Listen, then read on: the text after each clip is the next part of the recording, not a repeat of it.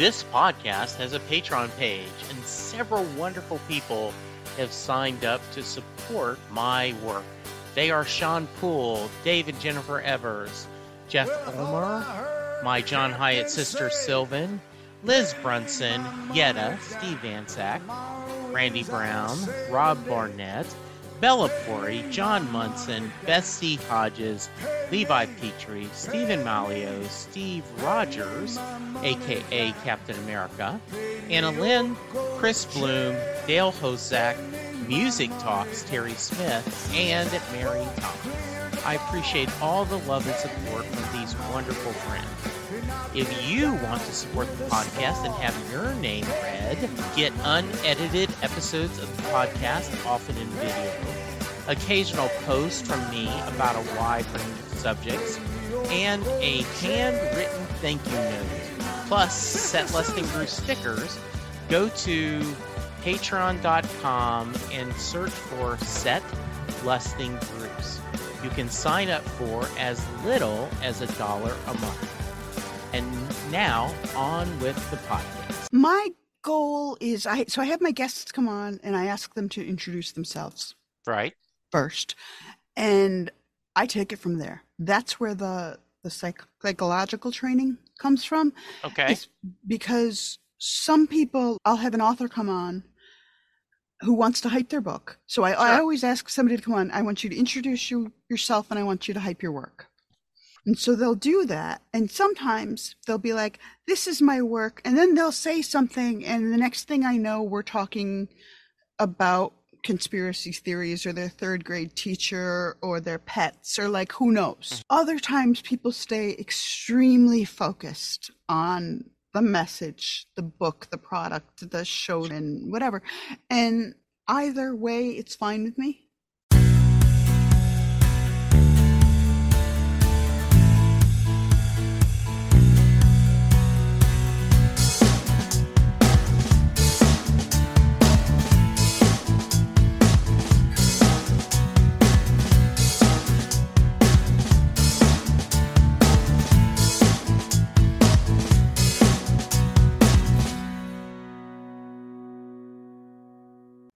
Hello, everyone, and welcome to a new episode of Set Lusting Bruce, your podcast all about Bruce Springsteen, his music, and mostly his fans. I am your host, Jesse Jackson. We are getting off the Bruce train, though I'm sure he will come up. And I am talking to my new friend, Kate. We've spent 10 minutes talking to each other before we started the podcast. This is going to be a fun one. Kate, welcome to the podcast. Hi, thank you. 10 minutes in podcasting years, that's like a decade that we've known each other now. Absolutely, yeah. Tell us a little about yourself. I currently am a podcaster. My show is called Ignorance Was Bliss. I've been around since 2018. I have almost 500 episodes. It's not an addiction. I can stop anytime I want. I'm a mother to 4. Older kids. My oldest is 23. My youngest just turned 11. And I am going for full coverage on the medical bingo board. Okay. I have a lot of weird things wrong with me, and so I'm on permanent disability. Prior to that, I worked as a forensic psychologist and crisis clinician. And you can take me out of the prison, but you can't take that knowledge out of me. And so in 2018, I was like, I gotta do something with this. And I also want to have a hobby in which my kids can't talk to me for just a little while, once in a while, because I was starting to feel like the supporting character to their lives rather than a lead role in my own life. And so I was like, I'm going to start a podcast. And it started off first very sort of true crime adjacent, because that's what forensic psychology is. And after a while, I was like, well, but I want to talk to other people too, not just crime people. It's just meant to be conversations about who are you, what happened, like, how'd you end up here in one way or another. And so I pulled the lens back and I talked to podcasters and actors and authors and really anybody willing to sit down on a Zoom call with me. I think that's wonderful. I am a big believer that The rising tide raises all boats. I love people that are podcasting, and I talk to when people ask advice. I mention, okay, make sure it's something you love talking about and that you would be happy doing if even no one listens. And then don't be afraid to change. And I started mine in 2017. I'm a little over 1,000 episodes. And I started out mostly talking to Bruce fans. And even at the beginning, I did what I called B-side episodes where people were passionate about other bands. I was old enough to remember an A side and a B side on a 45, so I thought that was a pretty clever name. And over the years, I've just really worked on trying to diversify my guest. And at the end of 2020, I realized that if I wasn't careful, that this podcast would be nothing but me talking to a bunch of old white guys, which are perfectly fine because I'm an old white guy and I love Bruce Springsteen. But I wanted more than that. I wanted to have different voices and I wanted to talk to different people and share different stories. So good for you to expand that your tent, so to speak, in your storytelling. Good for you. It's been a lot of fun. I start every episode with, it's funny to me because people will like email me a pitch. Hmm. And I'll be like, I don't care. Yeah. Not only am I not going to read your book before you come on my show, but I'm not even going to read your pitch. And it's not because I refuse to care. It's because I want to come in without an agenda or talking points. And so I start every one of my episodes with a blank piece of paper in front of me to take notes. Hmm. And we just go from there. And if I like what you have to say and I like what you're selling me, then I'll buy your book. And if I don't, then neither of us have wasted our time because I'll still release your episode. Sure. But it's just that sort of free flowing. That's the thing that I tell people about podcasting is don't start. Just first of all, just start, hit publish, and don't be afraid to change it once you figure out what the secret sauce was. So for me, I started thinking because all of the podcasts I listened to were very scripted Hmm. and structured and had like a narrative style to them.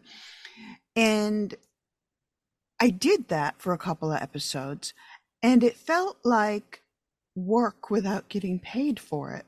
And I was like, this isn't fun. I don't want to do this. And then I had on like my fourth or fifth episode, I happened to connect with somebody and on Twitter, and she was like, let's talk. Let's just have a conversation right now. And I ran downstairs and hooked up. This is back in Hmm. the days of Uber conference. Like it was before Skype even recorded. It Right. was way back.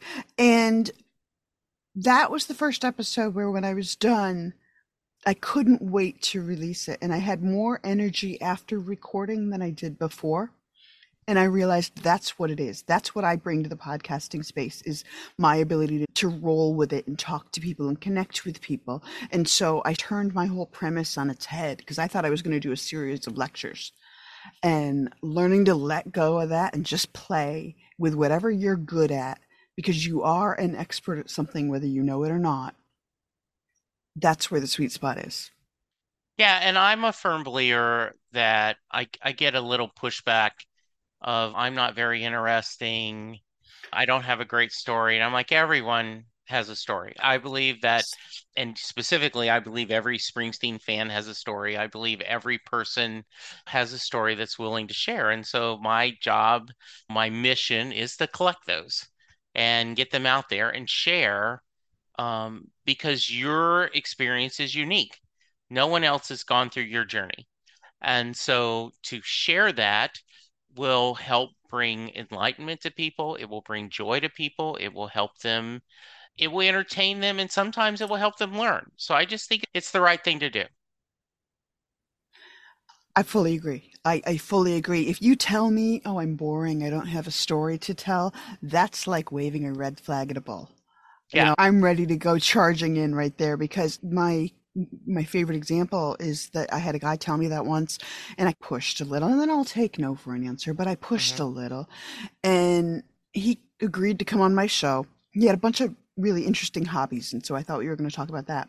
And Mhm. 5 minutes in, he mentions being in his 30s and having been diagnosed with autism and what that Mhm. was like. And that's where the episode went. And I've gotten more listener feedback from that, more emails and DMs and Yeah, interactions. I think differently about myself, about my family, about my friends. I'm going to call my doctor and make an appointment, like whatever it is that they're sure. saying. And that's magical. It really is, isn't it? Yeah. All right. I always like to start at the beginning. So talk about where did you grow up and what kind of music did your family listen to when you were youngster? I grew up in upstate New York and Okay. I escaped to New England in my early 20s. So I've been in New England longer than I lived in New York, but that's where the roots were. My parents were very young when they had me. I was I'm a child of the 80s, born in the late 70s, child of the 80s, but that's the music that I grew up listening to because my parents had me at 17. So my dad was big into rock, sort of anything from arena rock to he liked Bruce Springsteen, he liked Rush, he liked a lot of the sort of old white guy bands. Yeah. And my mother never really had a genre that she could identify as clearly. I think because she spent a lot of time judging other people for what they like to listen to. But that's fine. What it meant is that she'd listen to a lot of different stuff. And I would pick up on, okay, I like this. I like the Dire Straits era, not such a fan of the Anya era, like the Mhm. whatever. And that's how I learned a lot about music and a lot of contemporary music. Yeah. So when I find there's two kinds of people that join me, and this is of course just generalization, but the people that embrace their parents' music and then as they grew older expanded their own listening and just never abandoned their parents' music but just added to it, or the people that went absolutely the other way, had no interest in their parents' music, found their own, and then when they were about 30, realized that maybe this Johnny Cash guy was pretty good and I should go back. Do you, how are you one or the other? See, okay, here you're about to learn a thing about me is that if you give me A and B, I always find C. Okay, that's And, good. and my answer was I pulled my parents into my music Ah, that's very nice. Now what because they kind were of so music? young. It started with going to concerts. Okay. So we grew up dirt poor. We grew up trailer park, homeless for a while, that kind of thing. And so going to concerts and travel, those were things that I had no experience with. And then I got a job and I went to college. I left right after I turned 16 to go to college for Mm-hmm. a lot of complicated, heavy emotional reasons. But I got a job, I had an apartment, and that was the first time in my life that I had disposable income. And this concept of going to see bands who were playing live. Mm-hmm. And when I was seeing bands that at the time were small acts, they were playing in college gyms near me, but it was like the band Live, Nine Uh-huh. Inch Nails, Mm. Bare Naked Ladies. They all came through and were doing college tours. Mighty Boss Tones were played on Yeah. the hockey rink at the college where I went to. Like, and so that's where it started. Is I would have my parents come join me at concerts, and they had Mm-hmm. only been to one or two concerts before themselves, and so that's how we bonded.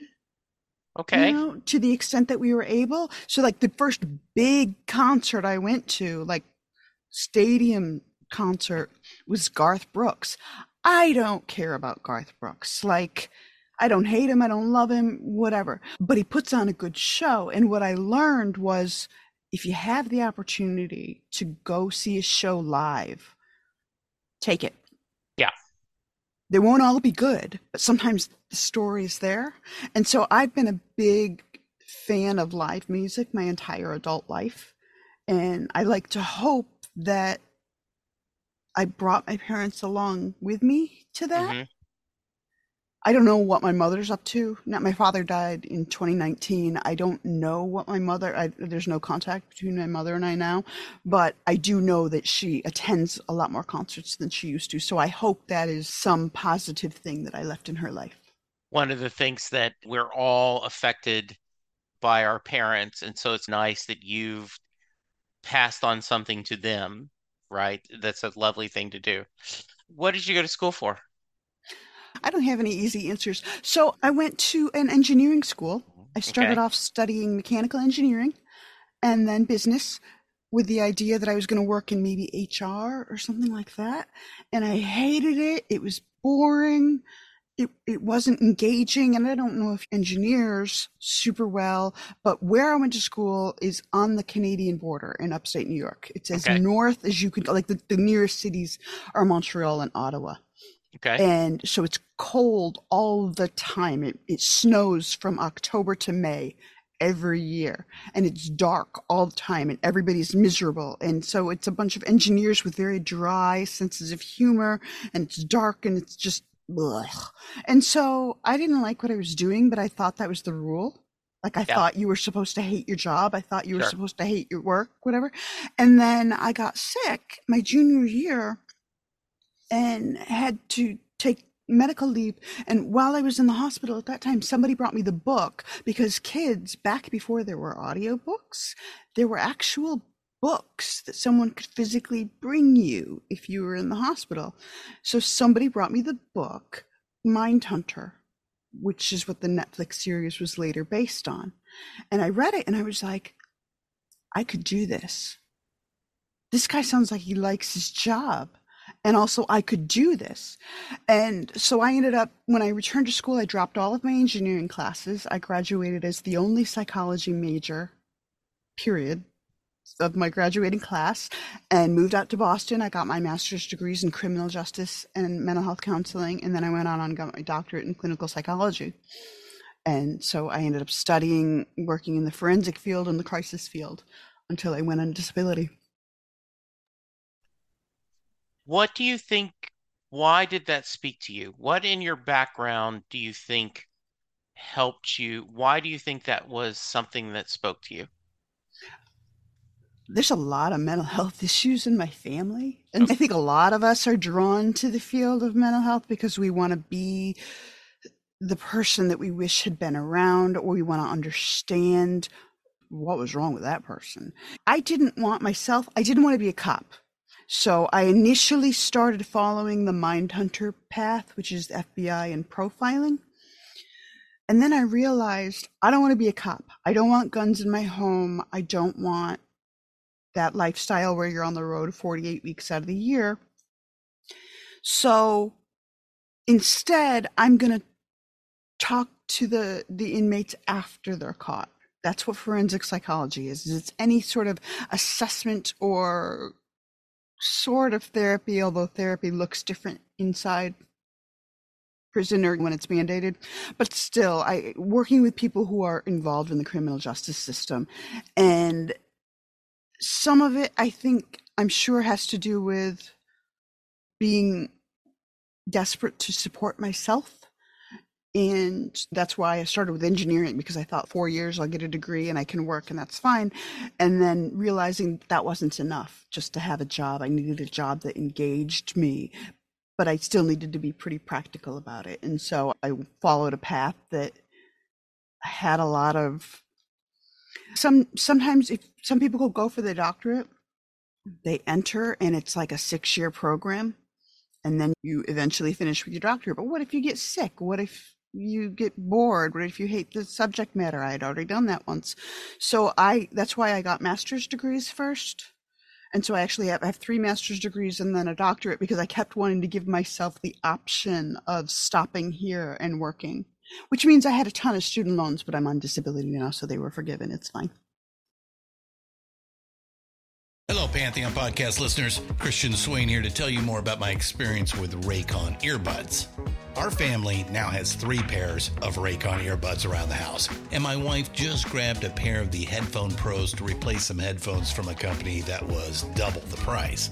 And yes, she loves them. Now, if you haven't pulled the trigger on a pair of Raycons, Or even if you have, but you're in the market for another pair because they're just that good, well, now is the time to check them out because they just launched their upgraded model of the best-selling everyday earbuds. With Raycon's upgraded everyday earbuds, now you also get active noise cancellation, ergonomic design, and multi-point connectivity that lets you pair with 2 devices at once. New quick charge function, 3 customizable sound styles, plus awareness mode. Available in a variety of vibrant new colors to complement any and all skin tones. I even have a pair of earbuds in a cool green color. I have tried just about every earbud known to humankind, and these Raycons are fantastic. Seriously, if you've been wanting to check out Raycons, there truly is no better time. You're going to ask yourself why you didn't check them out sooner, and Raycon offers a 30-day happiness guarantee. So what are you waiting for? Go to buyraycon.com/Pantheon today to get 20% off your Raycon order, plus free shipping. That's right, you'll get 20% off and free shipping at buyraycon.com/Pantheon. buyraycon.com/Pantheon. Hey folks, Stefan Shirazi and Renee Richardson here from the Metallica Report. And we are proud members of the Pantheon podcast family, where the best of music and podcasts unite. We've got something pretty cool for you. We're giving away an exclusive Metallica merch package worth over $250. That's a whole lot of Scary Guys, skulls, M72, and other sought-after Metallica swag. And we've made it easy for you to win. Follow and share the Metallica Report, and you're in the game. Go to pantheonpodcast.com/Metallica, enter your email, and hit that button to be entered to win. And just like that, you're eligible for our monthly exclusive Metallica merch package. And guess what, rockers? You can enter every month, so just do it. And while we love our global brothers and sisters, the lawyers won't let us ship outside the U.S.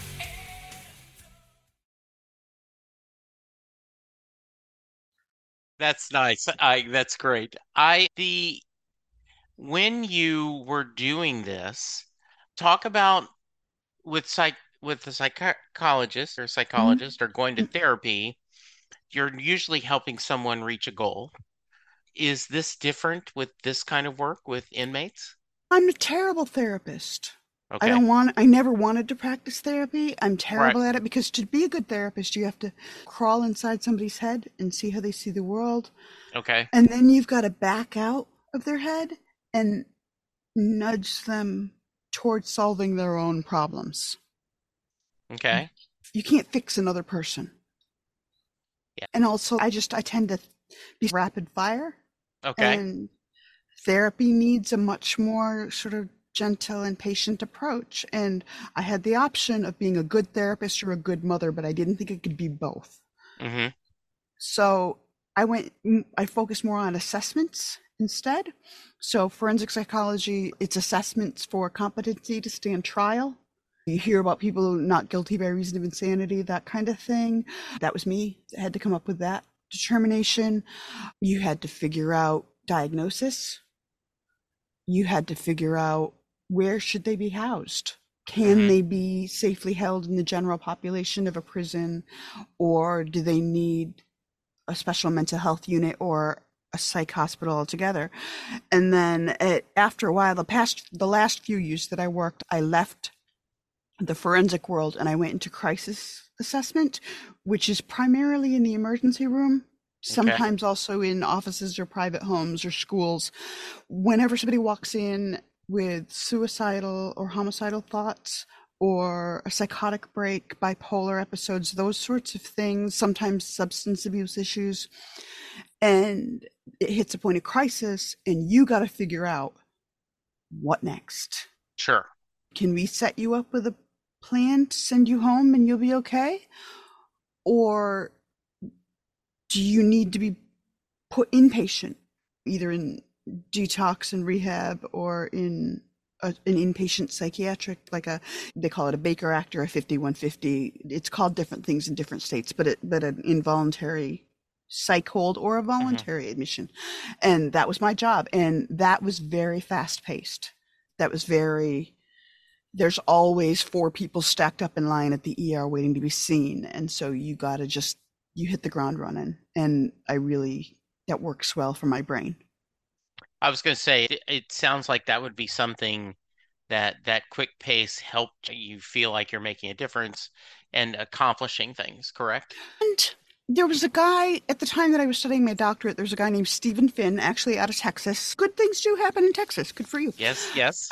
Who he wrote a paper about how a well done assessment, he meant like a diagnostic assessment where you do a lot of interviewing and a lot of different tests, like the Rorschach, the inkblot test, or other psychological tests, intelligence tests, that kind of thing. But Sure. I extrapolated also to crisis assessment. But his theory was that a well-done assessment is just as not curative but helpful Okay. as a solid course of therapy. It's just condensed down, because his theory was that sort of curative, helpful piece is the feeling of being understood, the feeling of not being crazy. And I really could see that a lot. I could see all the time people would say, nobody's ever said that to me before. Can you be my therapist? And I'd be like, you'd hate me as a therapist, but thank you. And, Yeah, sure. But absolutely. And in what I got to do was such a privilege. You watch a lot of TV where they talk about forensics and they talk about crisis, they talk about serial killers, they talk about people who are suicidal, but I got to sit in the room with these people. Mm-hmm. And I got to see how the system actually works or doesn't work. And I got to see the humanity behind the acts and behind the words. And that was always, like, I always ended every interaction by thanking people, because they didn't have to talk to me. I can't pull words out of you. Sure. And so it was a joy. I broke my back in 2014, and that's when I went on disability, and I miss it. I still miss it now. I just picked up a podcast as another way of getting people to talk to me. I'm glad you brought that up, because I was wondering, I've got a family member that ended up having to go on disability, and it took her a while, and I think they still struggle sometimes with, what is my purpose now? What do I do? Is there a reason why this path was chosen for me? It sounds like you were very active, very busy. Was that a rough transition for you, Kate? I moped for 4 years straight. Okay. If I'm going to do it, I'm going to do it. And I moped like a professional. Really, and like I said, I at the very years and years ago, prior to this all happening, I had hit sort of a dark night of the soul and needed myself to be admitted to a psychiatric unit for suicidal ideation. I never acted on it and I never followed through, but still, I knew what that was like. And I knew I never would act on it again. Okay. But when I first went on disability, the mindset was like, I'm not gonna die by suicide, which means this is it. Yeah. This is as much as I've already accomplished everything I'm going to accomplish in this life. And that has to be good enough. And I'm here to stand behind my kids and cheer them on, but that's it. And that was rough, that feeling of not being relevant to the world, not being competent, not feeling smart anymore. And starting the podcast again was tremendously helpful to me in realizing that, no, I still have stuff to offer. I can say now, when people ask me what I do, I can say something, because we're such a capitalistic society that we judge people based on how do you earn your money and how do you spend your time. And for a long time it was, what do you do? Oh, I'm on disability, I don't do anything. And that feels awful. Yeah. And now I can say I'm a podcaster. Like I tell people it's full-time work for part-time pay. It's not like I'm not rolling in it, but I earn money enough that my hobby is not a drain on the family household income, which is helpful. And when I have other hobbies as well, and that helps, especially because for me, I'm a very visual and tactile person. So one of my hobbies is knitting. And so that helps a lot because you have a visible and tangible proof that something was done today. Sure. But for one thing I had to learn how to do was fully divorce myself from the concept of everything happens for a reason. Yeah. Because no, it doesn't. I firmly believe. Because what that implies is that you earned whatever happened to you. And in 2010, I basically died in childbirth. I didn't do anything wrong. I followed all of my doctor's orders. The baby was born healthy. Someone in the delivery room had strep throat.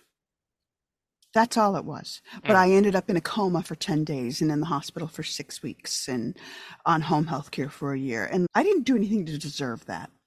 So I don't believe everything happens for a reason, but I do believe that if you give it enough time and you have enough life behind you, you can find how that thing fits into your life now.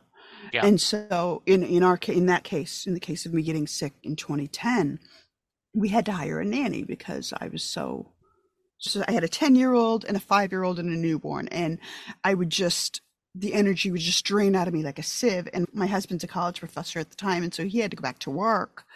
And so we hired this nanny. Good nanny. She did a good job. She got how we functioned. And then we went our separate ways. Eventually I went back to work and she moved out, and she ended up having a baby as a single mother, on purpose, as a single mother. Okay. And it turns out she's a terrible mother. Mm-hmm. And I didn't really know this. I knew that she wasn't equipped necessarily to be a single mom, but lots of us aren't equipped to do things. And we figure it out when you have to. In her case, she didn't figure it out. But what she did do was when, just after the baby turned 2, she called me in the middle of the night and said, here's all the things that are going wrong in my life. I can't handle it. Can I drop the baby off at your house and check myself into the hospital? And the answer was like, of course. Sure. Of course you can. And so we spent the next 4 months trying to help her get on her feet again. She was in the hospital for a week and a half, and then she had so many therapists and so many caseworkers and whatever around her. And at the end of 4 months, I realized she's making poor life choices. And by that, she was engaging in sex work out of my home, and she was trying to steal my children's identity. And so we invited her to move out. Yeah. But we told her, you can leave the baby with us if you want, and we'll keep her here and we'll keep her safe. Or you can take her with you, but you got to go. Yeah. And she decided to leave the baby with us. Mm-hmm. She was like, it'll be easier for me to get an apartment and get a job solo. Okay, good luck. We'll let us know when you want to see the kid and when you want to get together. And she called me 2 weeks later to say, I'm never going to get better. You keep her. So I have 4 kids. Yeah. We ended up filing for adoption within the week. And that's my 11-year-old. And so did I get sick in 2010? Did I deserve to? No. And might I have ended up adopting the same child through some other pathway? Probably not, but maybe. Yeah. But the point is, if I'd not gotten sick in 2010, chances are we wouldn't have had this 4th kid. And people will say, oh, you're so good for adopting her. And it's, look, I had a child in my house that needed help. Sure. There's nothing magical there, but more to the point, she brings more to us than we bring to her. Yeah. And so that's one thing that I had to work my way through after getting sick. And the other thing is, I used to work by to-do list, like I lived and died by the to-do list every day. And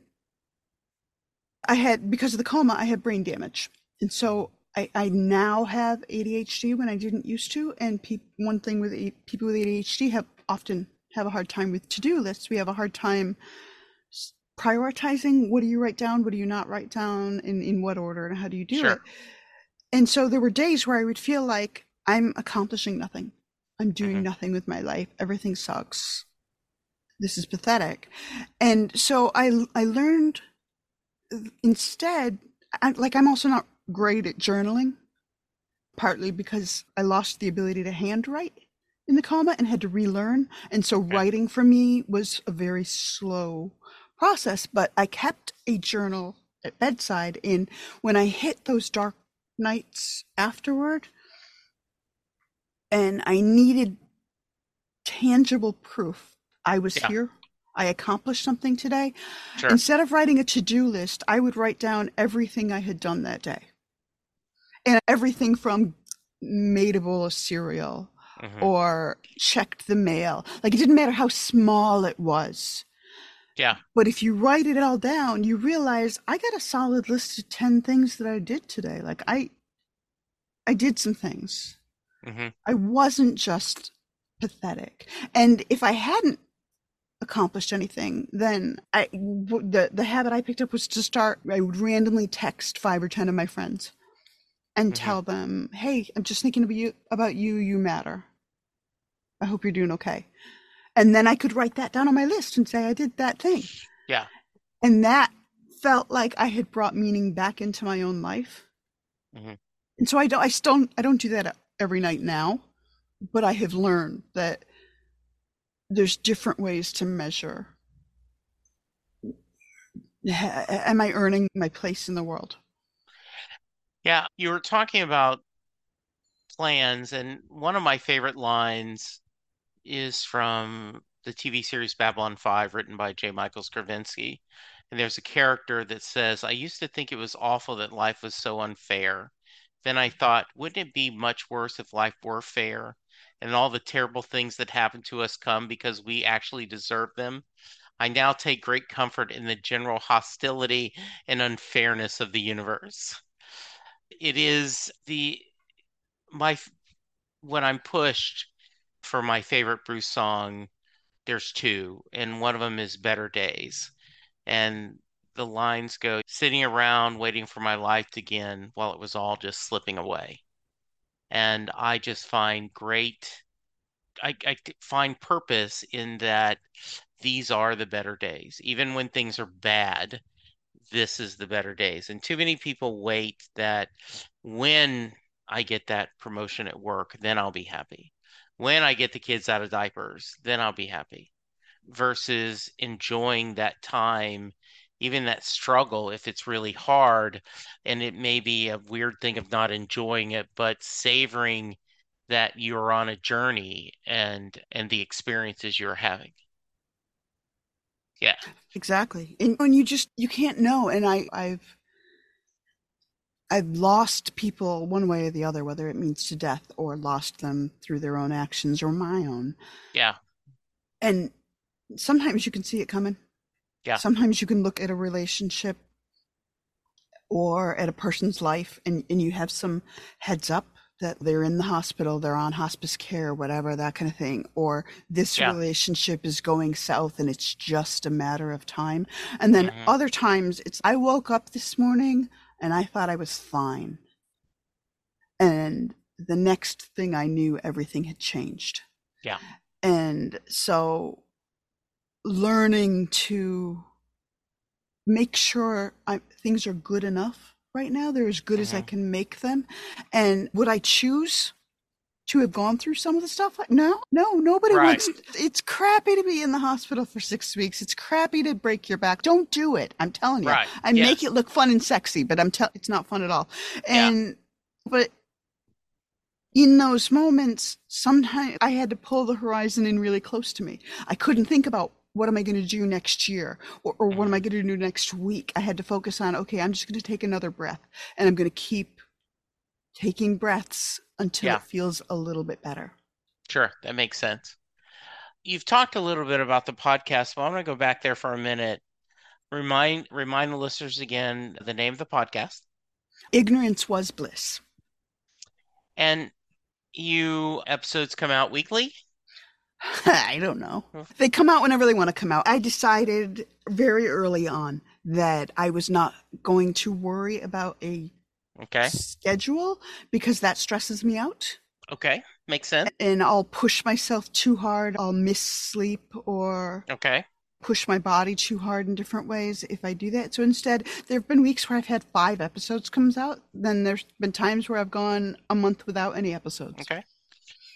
So you've talked about you like having no format, but this sounds like it's a conversation, that Yeah. this is the whole, and whatever the theme happens to be, there is just you talking to someone and you guys having a conversation is the premise of the podcast? My goal is I have my guests come on and I ask them to introduce themselves Right. first, and I take it from there. That's where the psychological training comes from.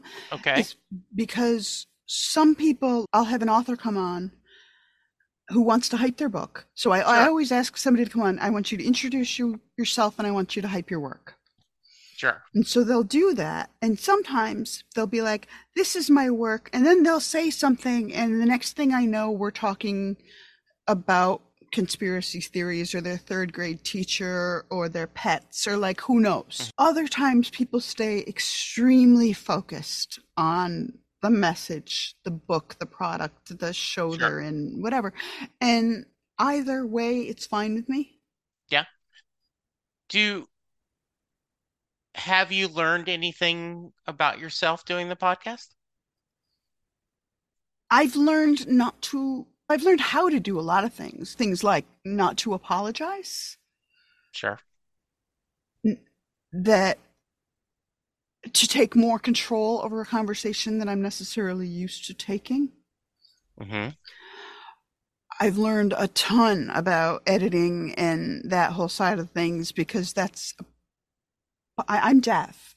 And so that's a part of the world that I never thought I could do a podcast. But I hear about 25% of what normal people do. Okay. And so learning workarounds and tips and tricks there. So there's a lot. I've learned that I am not as useless and mindless and irrelevant as I thought I was. Are there a couple of episodes you're especially proud of, Kate? And I know that's like picking kids, but like I said, there's one where the one where the guy talks about, and I can't throw out numbers anymore because there are too many of them, but the one where the guy talks about having been diagnosed with autism, like that was a helpful thing. And the thing is, every episode, it sounds cheesy, but every episode for the most part is my favorite while I'm working with it. sure. And then I have to set it aside and focus on the next one and make that my favorite, even when I hate it. Okay. So like my most recent, I'm talking with a woman and she was a producer for reality TV shows and she has a podcast now. So shout out to Rena from Better Call Daddy. Her Okay. podcast is with her father and life lessons kind of approach. And I really liked how we vibed and I really liked how we connected. So right now that's a favorite. In 2 months, I may have another one that comes to mind immediately. I can definitely think of some that I hated. That there are guests I have on my phone. I have an actual no list Okay. in Google Notes, in Google Keep or whatever it's called, where because I'm geared to say, oh yeah, sure, you can come on my show. But once in a while, I'll see a name and I'll be like, wait, let me check. Because I may not remember why you're on the no list, but if you're on the no list, the answer is a hard no. As a for instance, there's one guy, like if I have you on and we complete the conversation, I will release your episode. That's Sure. a given. But this one guy was very anti-vax, anti-medication, and anti-conspiracy theory, a little bit of an incel sprinkling in there. There were a lot of things that I wasn't crazy about, and I recorded with him in I want to say March of this year, maybe April. Okay. And I was super sick with another new ailment because, as I said, medical bingo. And the nature of this latest ailment was that I had not kept food down. I haven't kept solid food down since January. I'm on Okay. IV nutrition. And Yeah. so somehow that came up. He asked something about my eating habits or whatever. And I was like, yeah, no, I don't have those. I don't have eating habits right now. That's not a thing that I'm doing. And he was like, oh, you know what that means? You should do. And I'm like, first of all, I hate the word should, don't. But I'm waiting. You tell me. Give me unsolicited advice. You should fast. Fasting will solve your problems. And I was like, my guy, my buddy. If fasting was what the answer would have been, I'd be cured by now. Mm-hmm. So I hated him. I hate a lot of what he stood for. Plus, the whole time he's talking to me about how he's living this pure life and whatever, he's drinking beer on camera. So I'm like, what are you doing? Yeah. Like, just which is it? Pick. Yeah. Okay. So he's on my no list. He won't come back on the show. So I've had episodes like that, but the thing is, there are times where I'll think that episode flopped. Right. I'll go through the editing process. I put in my own intro and outro on each one after we're done recording. And I'll think, this is just vanilla. I don't feel like it really hit. Didn't pop. Yeah, in some way, but I told them I'd release the episode and whatever. And what I found is sometimes those episodes are ones that I'll have listeners respond really well to. I really liked this episode. This was really interesting. I heard about this or whatever. And I'm like, that's why you keep doing it, is because it doesn't matter what my favorite episodes are. What matters are some of them are going to resonate with the listeners and others will not. And my show is not meant to be listened from episode 1 on through. My show is meant to be dip in if the topic interests you or the speaker interests you, dip out if it doesn't. And I'm never going to know. Yeah, absolutely. I would like to get just back for, are you still a live concert goer? Yeah, I'm actually wearing right now my t-shirt that I picked up at Boston Calling this year. So starting this year, we've started going again, and it's harder. Post-pandemic, it's harder. Yeah. And as well, being on the IV nutrition, I'm really I have to make sure that I know where the medics are, and I'm really prone to dehydration. So we had to, everything about, it wasn't just buy tickets and show up to a concert. Sure. But we were able to do it, and we were able to go, and we had a great time. Okay. As a mom, what are some of the lessons that you've gone through with your life that you're trying to teach your children? It's not about not screwing up. I think a lot of moms, especially in the age of social media, work really hard on trying to match these other cute family lives that we see on social media, the Facebook happy smile, Instagram family, that kind of thing. And the reality is, it's okay to fail. It's okay to fall down. It's okay to screw up. It's okay to get sick. All of that's fine. What matters is how do you deal with it. And my husband and I, we've been married almost 23 years now, and we always had, from early on, the understanding that we're going to argue in front of the kids. That's fine, because kids know when parents are arguing, regardless. Sure. The trick is you have to resolve the argument in front of them as well. Right. So if I fall down, if I get sick, that's fine that the kids see that. The trick is that they need to see me see to my own health afterwards. Yeah. So that's a big one. And I want my kids to learn about bodily autonomy, like consent. Those are things that a lot of people still feel like, I get to hug kids because you're a kid, and I get to hug you because I want to. And teaching my children, especially my youngest, the kiddo that I talked about being adopted, she has autism. And so she's uncomfortable with physical touch, but also she's really uncomfortable saying no. And so we've practiced that, like, nobody else owns your body. You own your body. And if you don't want to give somebody a hug, you don't give them a hug. Yeah, absolutely. And I think that's so important, that And there is a lot of pressure often to conform. I just had someone on yesterday or on the podcast that talked about the power of no and how to say no. And I think our discussion was, especially among women in corporate life, you tend to yes, and you fix things and you say, I'm sorry a lot, even if it wasn't your fault. And so we had a really great conversation about that. So I think that's an important message to share and to talk about it. What's next for you? What do you want to do next creatively? I tend to stay very in the moment with my health. I had some plans I've had other podcasts before, like secondary ones that have come and gone. Okay. And I had an idea for a like deep dive true crime one. I did the FOIA request. I have a box of papers for it. I had started doing the research and the writing, and then I got sick. Okay. And so that's sitting to the side. And so I'm very much in the moment right now about I want to keep my show going, and I want to keep a knitting project going. I want to get my kids back to school. I'm a witness in a court case next week. Those are the things that I'm focusing on. And look, your average person is like, oh God, jury duty. I don't want to go. And I'm a forensic psychologist. I am so freaking excited to get back in the witness box. Like, yeah, you're like, yes. Yeah. I have ideas. I have wishes for things that I would like to do, whether it's concerts I want to attend or places I want to go or projects I want to embark upon.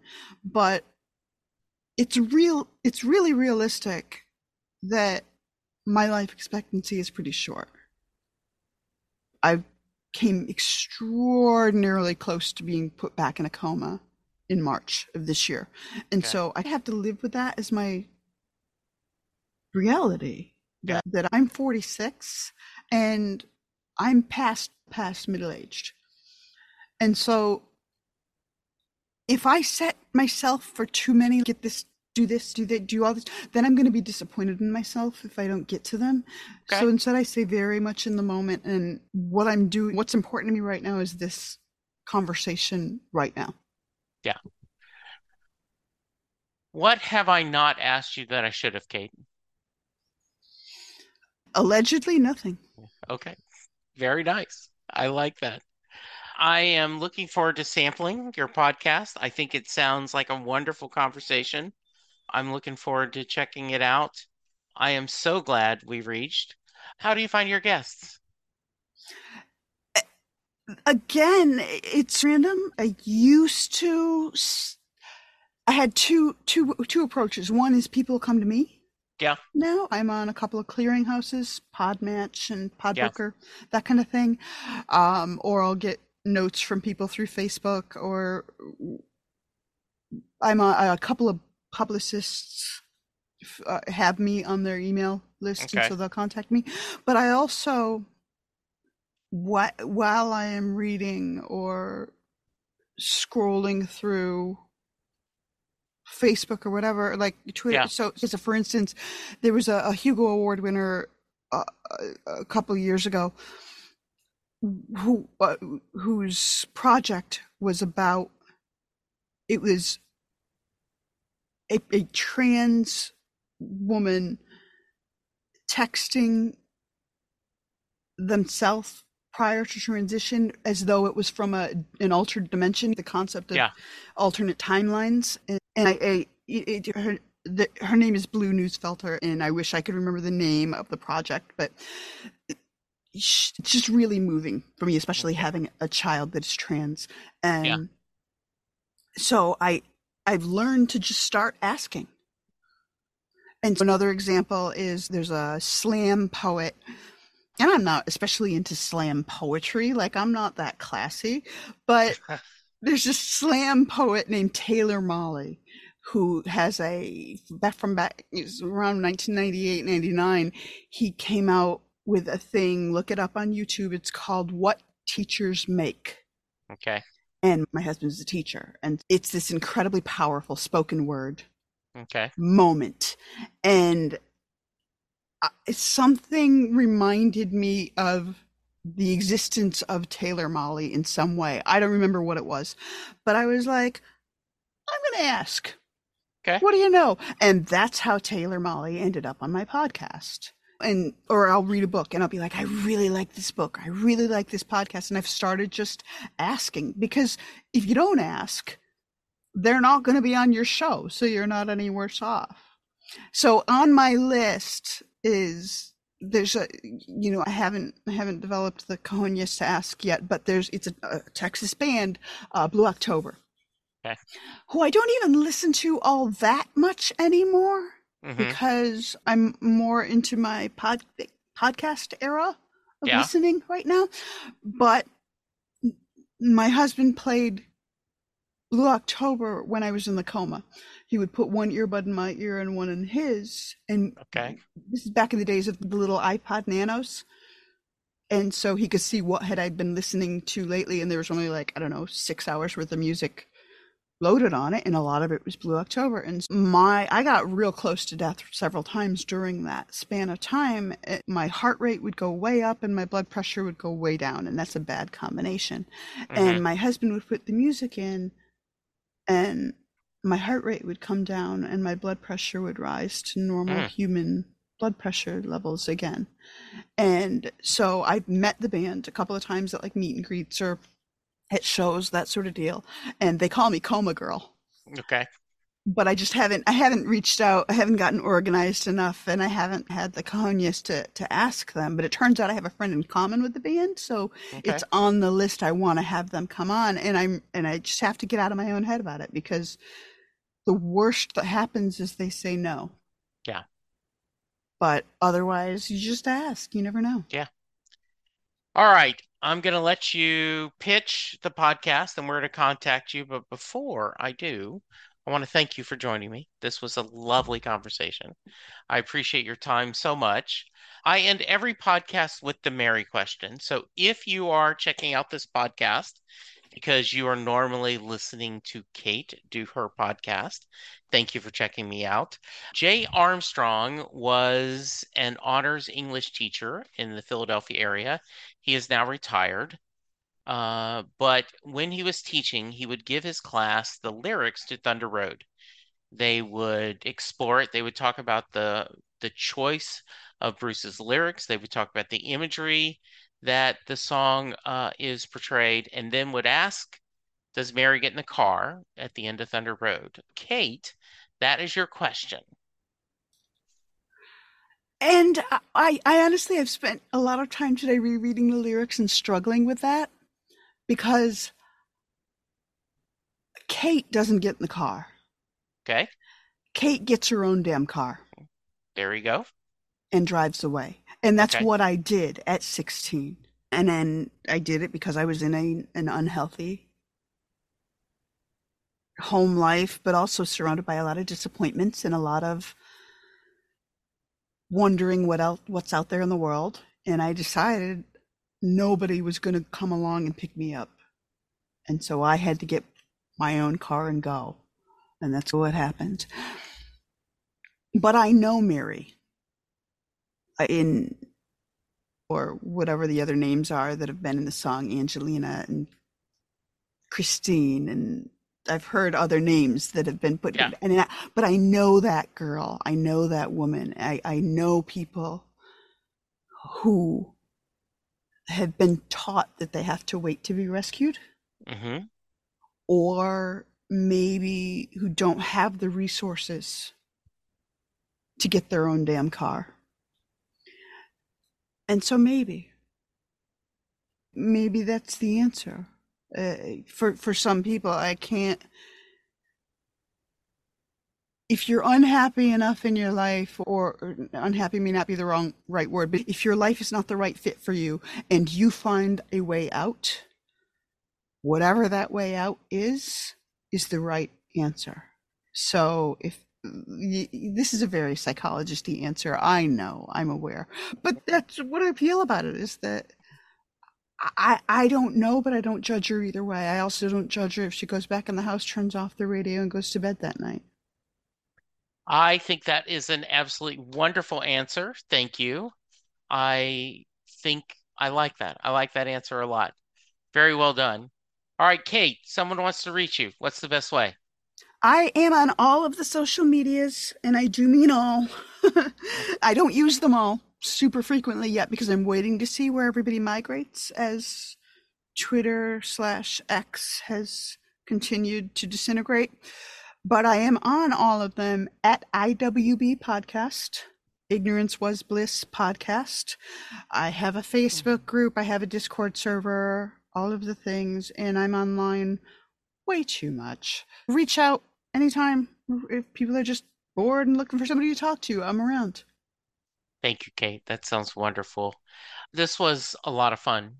Thank you so much for sharing so much of your heart and your personal journey. This made for a wonderful conversation, and I am thrilled that I got to meet you. This was just a joy for me. Thank you. All right, listeners, go check out the podcast. Go check out our website. Follow her Facebook page. And I just want to end with, if we open up our hearts, love won't forsake us. Just let the music take us and carry us home. Thank you, Kate. Thank you, listeners. Be safe, be kind, and we'll talk to you soon.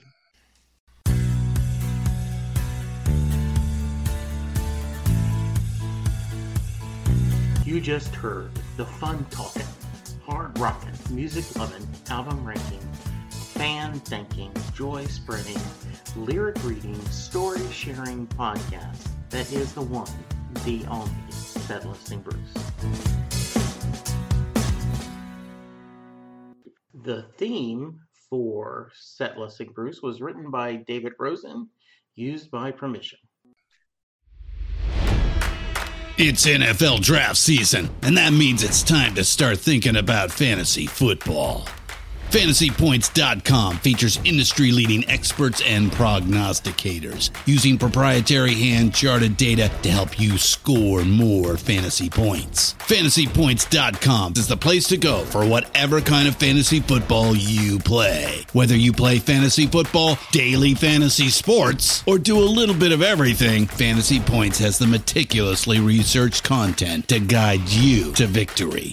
And why wait for the fall? Fantasy Points also covers the new spring football league, the UFL. Join the guru, John Hansen, Scott Barrett, Joe Dolan, and other massive names in the fantasy football universe with an exclusive offer. Use code Pantheon for 15% off any Fantasy Points package, including the all-in package, with access to every article, tool, and data nugget that Fantasy Points has to offer.